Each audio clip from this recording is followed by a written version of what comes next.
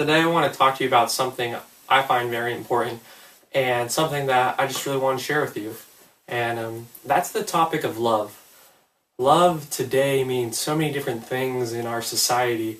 Love is usually associated with sex, which I don't understand at all, because when I think of love, I think of God the Father. A verse comes to mind, and the verse is 1 John 4:10. This is love, not that we loved God, but that He loved us and sent His Son as an atoning sacrifice for our sins. So I feel that's what love is.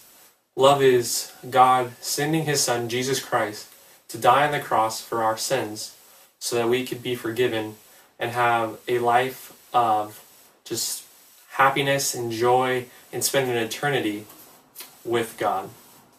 I feel, as I was saying earlier, love just gets such a horrible name, and it's usually something that you just want to take and take and take, and people aren't willing to actually give love. And that just, I don't understand why you wouldn't want to give love.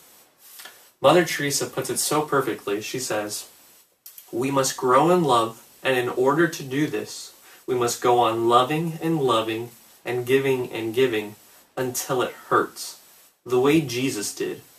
Do ordinary things with extraordinary love." And that just is so key to what I'm trying to say. It's just, we need to give and give and give and give our love.